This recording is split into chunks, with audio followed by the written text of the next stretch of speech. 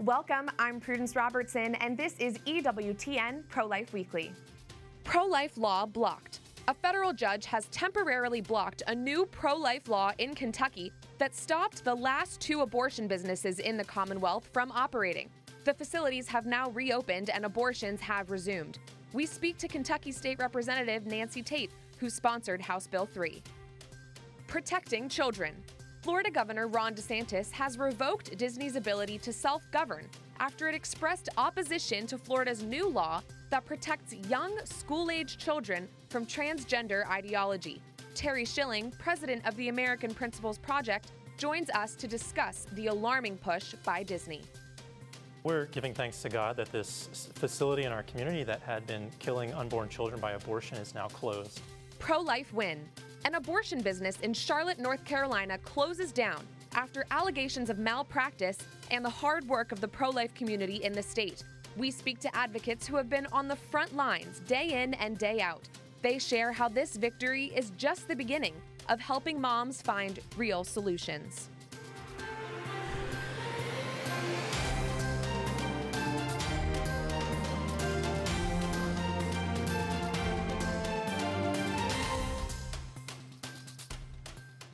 A federal judge has temporarily blocked a new pro-life law in Kentucky, which led the state's two remaining abortion clinics to halt the horrific killings happening there. House Bill 3 limits abortions after 15 weeks of pregnancy and requires women to be examined by a doctor before receiving chemical abortion pills. Both abortion clinics in Kentucky have now resumed their life-taking business.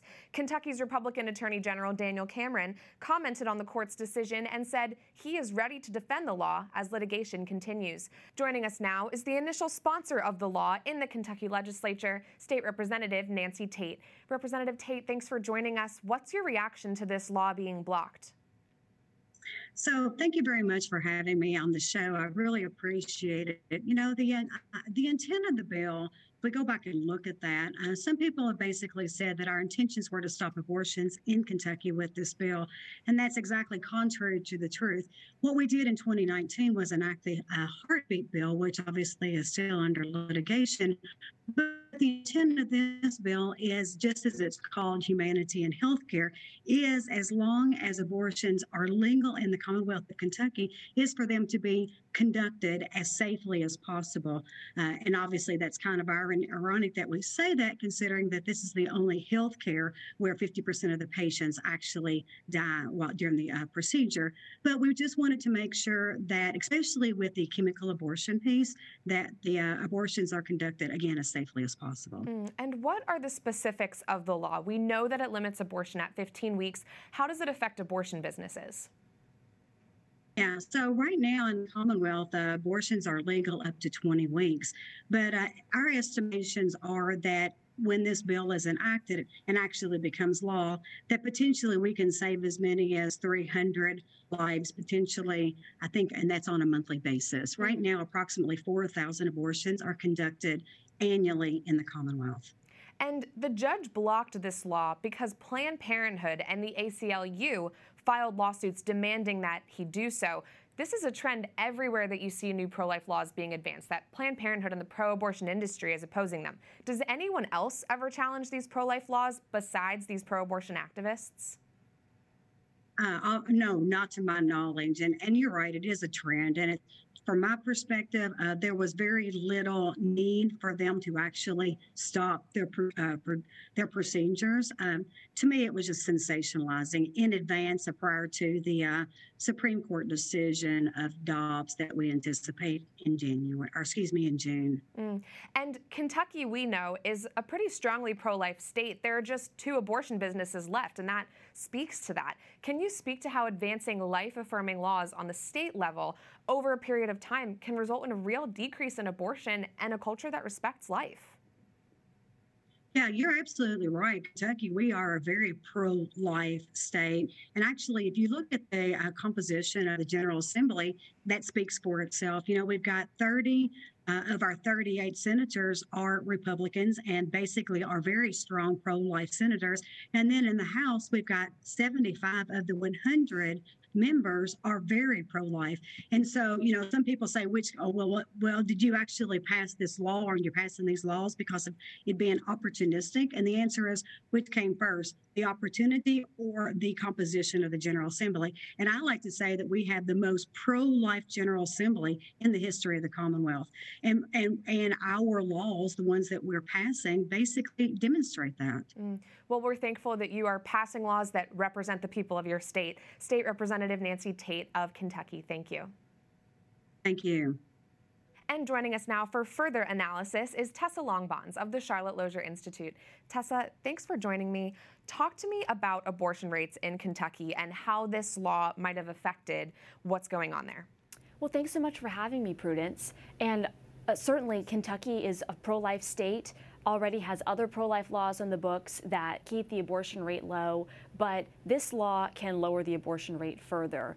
It limits abortion at 15 weeks, and we know that there are hundreds of abortions after 15 weeks in Kentucky every year. So certainly the opportunity here to save lives. And in fact, after the law went into effect, the abortion industry was unable to comply with some of the regulations in the law, and so abortion stopped in Kentucky. And so certainly the opportunity to lower Kentucky's abortion rate even further and save lives. That's very clear. And Planned Parenthood advocates are complaining that this new law will limit women, especially poor women, from obtaining abortions in the state of Kentucky. Talk to me about how abortion actually impacts poor women. We often hear the argument that women need abortion, but actually that's not true. In fact, our research at the Charlotte Lozier Institute shows that abortion doesn't solve women's problems, it just leads to more abortion, doesn't change their life circumstances.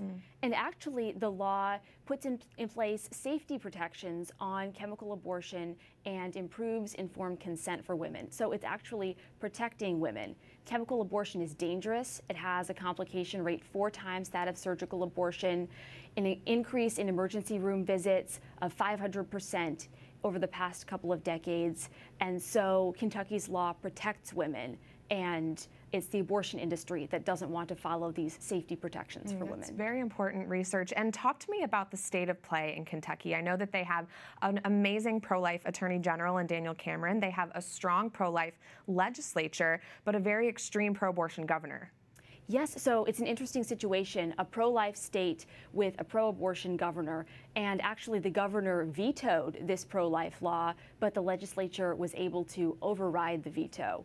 So Kentucky is pro-life, the people in Kentucky want these pro-life laws, and so we're hopeful that the Supreme Court in the upcoming Dobbs case will give the people of Kentucky and other states more ability to pass their own laws on abortion. And SBA List has been talking a lot about the fact that states all over the country are introducing programs that serve as alternatives to abortion. States like Texas and other pro-life states that are passing strong pro-life laws. Talk to me about that, and do you think that could happen in Kentucky soon?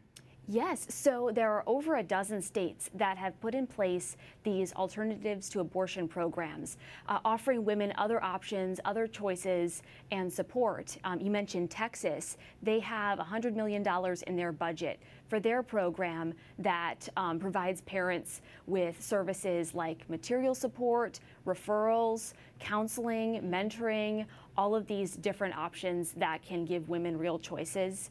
And states can create their own programs, tailor them to the specific needs of the state and the unique environment of the state. And so certainly that's something that Kentucky and other pro-life states can explore and put into place. Yes, and you touched on something that I want to go back to very briefly, chemical abortion and how dangerous it is. You know, with more brick and mortar facilities closing down, like these ones in Kentucky, hopefully if this law is reinstated, abortions will stop there on the ground. How is the abortion industry going to use chemical abortion to continue their agenda? So the abortion industry, chemical abortion has been a strategy of theirs from the beginning, but they've been increasingly pivoting toward it as there's been this pro-life momentum. They've already gotten chemical abortion available through the mail, pushed back against Food and Drug Administration safeguards. So it's now available through the mail, online. And so that's why states like Kentucky are stepping up and making sure that these dangerous mail order abortions aren't happening and that these protections are being maintained for women. Well, we certainly hope that this law will be allowed to stand. Tessa Longbonds of the Charlotte Lozier Institute, thanks for joining us. Thanks for having me. Walt Disney World has taken the side of liberal teachers and groomers who promote same-sex attraction and transgenderism in schools at the expense of our young children. Disney opposes a new law in Florida which simply states classroom instruction on sexual orientation or gender identity may not occur in kindergarten through grade 3 or in a manner that is not age appropriate or developmentally appropriate. Conservatives everywhere are calling out Disney and other groups who oppose this law as groomers, who are effectively turning our schools into grooming centers where the innocence and the very nature of these young children is being placed at severe risk. Due to their vocal opposition to Florida's new law, Governor Ron DeSantis has dissolved the Walt Disney Resort's privileged tax status and their ability to self-govern the land where the parks are located. Joining me now for analysis is Terry Schilling, president of the American Principles Project. Terry, thanks for joining me. I want to start by simply just asking you, what is grooming and how is it endangering our children? Well, in this context, grooming is preparing someone for a certain activity or a position where they'll be having an impact. And what we're talking about here is grooming children into a radical sexual and racist ideology in schools pertaining to sexual orientation and gender identity. What a lot of Americans don't know, because we've been so busy at work, because we have an economy that doesn't work for families anymore, is that schools are now teaching our children that they can change their gender at any time, that some people are born in the wrong body, and that there's nothing wrong about being any of the millions of different sexual orientations as young as kindergarten, right? So this legislation was a response to the grooming that's been happening in schools. And I just think it's just such a great sign of hope that Governor Ron DeSantis is fighting back against this in a very real way. Yes, and tell me a little more about Florida's new law. I know LGBTQ plus advocates are calling it the Don't Say Gay law, but what does it actually do? Well, you could also, by the same standards, call it the Don't Say Straight law. What this law does is it simply bans inappropriate discussions with children in kindergarten through third grade, and then it requires these types of discussions to be deemed appropriate. The other thing that I think is really upsetting the left is that it requires schools and teachers to notify parents if there are issues with their child in school. So if a child tells a teacher, or a student or a teacher overhears a student talking about how they're a different gender identity or a different sexuality, they have to notify the parents and get them engaged in the discussion, which is, to 95% of Americans, just basically common sense, right? We all know that parents love their children more than anyone, that parents know their children better than anyone. So it would be common sense if you didn't have a really bad, nefarious agenda. This bill, the Parental Rights and Education bill that Ron DeSantis signed into law just a few weeks ago, it's just common sense, and it should have been done a long time ago. Let's talk about Disney and the entertainment industry. Do they have the best interests of children and families at heart? I know that last year they removed the greeting, ladies and gentlemen, boys and girls, from the beginning of their fireworks show for the sake of inclusion. What are your thoughts on that? Well, Chris Rufo, who's a really great American leader, came out with some videos exposing Disney at some of their corporate board meetings, and they had a company-wide Zoom meeting. And one of their director of creative content was actually on camera saying that she was putting queerness in every bit of entertainment, every kid show that she possibly could, and was bragging that the company was so good on these issues of grooming children that she wasn't getting any pushback at all. Disney has been having problematic content in their entertainment for years, for decades. Just 3 years ago, they had on a child drag show. Desmond is amazing, right? In reality, Desmond is being exploited. Desmond is a young man in Canada who ABC had on with Michael Strahan in Good Morning America, where he performed a drag show in front of adults. This is all grooming. This is all stealing the innocence of children, and it's incredibly harmful, and more Americans should be outraged and protesting this. I could not agree more. Terry, tell me a little bit about the American Principles Project. What's your mission there? What are you guys doing to change the culture and the situation that we're in right now? Well, again, Prudence, thanks so much for having me on. We are building what I call the NRA for families. And what I mean by that is a political and policy organization that organizes families in politics to protect and preserve the American family, our most important institution, in the same way that the NRA does it with gun owners to protect the Second Amendment. So we're involved in fighting for the innocence of children, to protect them in schools, to protect them online from all of the obscene content. And then we're also really concerned about this racist curricula that's dividing our students across the country. So we're involved in all these fights pertaining to the family as it relates to public policy. And we basically go in and elect good guys that'll get the job done and unelect the bad guys that are causing harm and hurt to our families. Well, as you know so well, the family is the bedrock of society. We have to protect it. Thank you so much for your work, Terry Schilling of the American Principles Project. Thanks, Prudence. Coming up, a mainstream media outlet profiles a pro-abortion clinic escort who harasses pro-life advocates and posts about it on TikTok. I speak out. Plus, we take you to Charlotte, North Carolina, where a group of pro-life advocates celebrate the closure of an abortion business.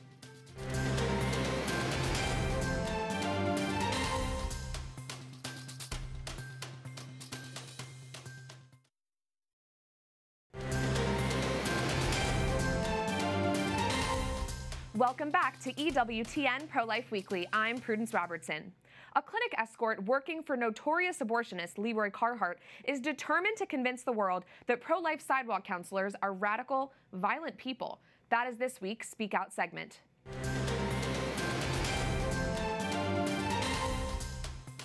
Leroy Carhart is known to travel the country to perform brutal, late-term abortions wherever they will allow him to do so. Currently, with clinics in Maryland and Nebraska, he has been sued for medical malpractice, and there were at least 14 known instances where abortions he performed ended in medical emergencies for the mother. Shelley Mann ushers women into Carhart's shoddy clinic in Bellevue, Nebraska almost every week. She berates peaceful protesters outside of the clinic, whose sole mission is to save the lives of moms and their babies. She yells in their faces, abortion is normal, abortion is health care, and even tells a reporter that every time she arrives at the clinic, she checks the perimeter to see if pro-life people have rigged bombs around it. Those who pray, protest, and counsel outside of abortion clinics are credited with saving the lives of many. They offer a different path for hopeless women who are trapped in the dark lie that they must end the life of their unborn child in order to be okay. Shelley Mann and escorts like her are keeping women engulfed in that lie, putting them at severe risk and enabling now 80-year-old Carhart to continue killing innocent lives in an extremely dangerous manner. Pro-life sidewalk counselors have closed many clinics down by showing women the reality of abortion. Let's pray they are successful in closing down Carhart's clinics too.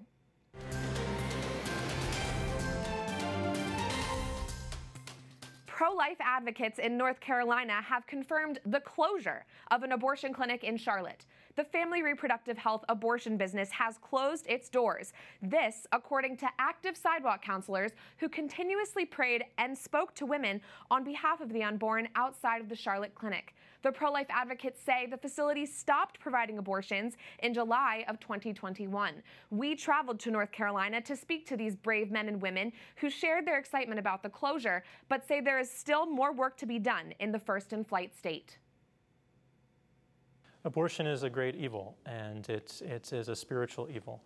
And so at any place that is committed to abortion, like an abortion clinic, you're going to feel some of that spiritual darkness. This abortion business, Family Reproductive Health, has been operating in Charlotte, North Carolina since the 70s, and pro-life sidewalk counselors in the area decided to take matters into their own hands and stop the killings that were happening here. We just celebrated worker number 83 who's left the abortion business with the help and witness of a sidewalk advocate. And now here in Charlotte, we're marking abortion facility number 29 that's closed its doors for good. Lauren Musica is the founder and president of Sidewalk Advocates for Life. She has been leading the group for about 8 years now. She tells us how the abortion clinic on Hebron Street was a very dark place. This was a particularly dark place because there were difficult abortion center escorts that were getting in their way. They were stealing materials out of their hands. They were mocking them. They were calling them names. And yet this group continued to show up for these women, to let them know that they loved them, that they had options, that they had resources. An article published in the Daily Wire back in February reported on the malpractice happening inside this particular facility operated by Deborah Jane Walsh. The article pointed out that Walsh allegedly continued to operate her abortion facility without a valid nursing license before its closure. It really does take someone who is really dedicated and committed to understanding the call that we have on the sidewalk. Sidewalk counselors not only help women choose life, they also help abortion clinic workers leave this brutal industry. Some of the workers at this very clinic were encouraged by pro-lifers to walk away and ultimately became whistleblowers who exposed the atrocities happening inside the facility. Some of them say Walsh lived inside the abortion clinic and kept a firearm on the premises. One claims Walsh facilitated abortions for minors and sex trafficking victims. We called to confirm the closure of the facility and were met with a message saying the line had been disconnected. We also visited the location ourselves, and there were no cars or people in sight during our time there. We're giving thanks to God that this facility in our community that had been killing unborn children by abortion is now closed.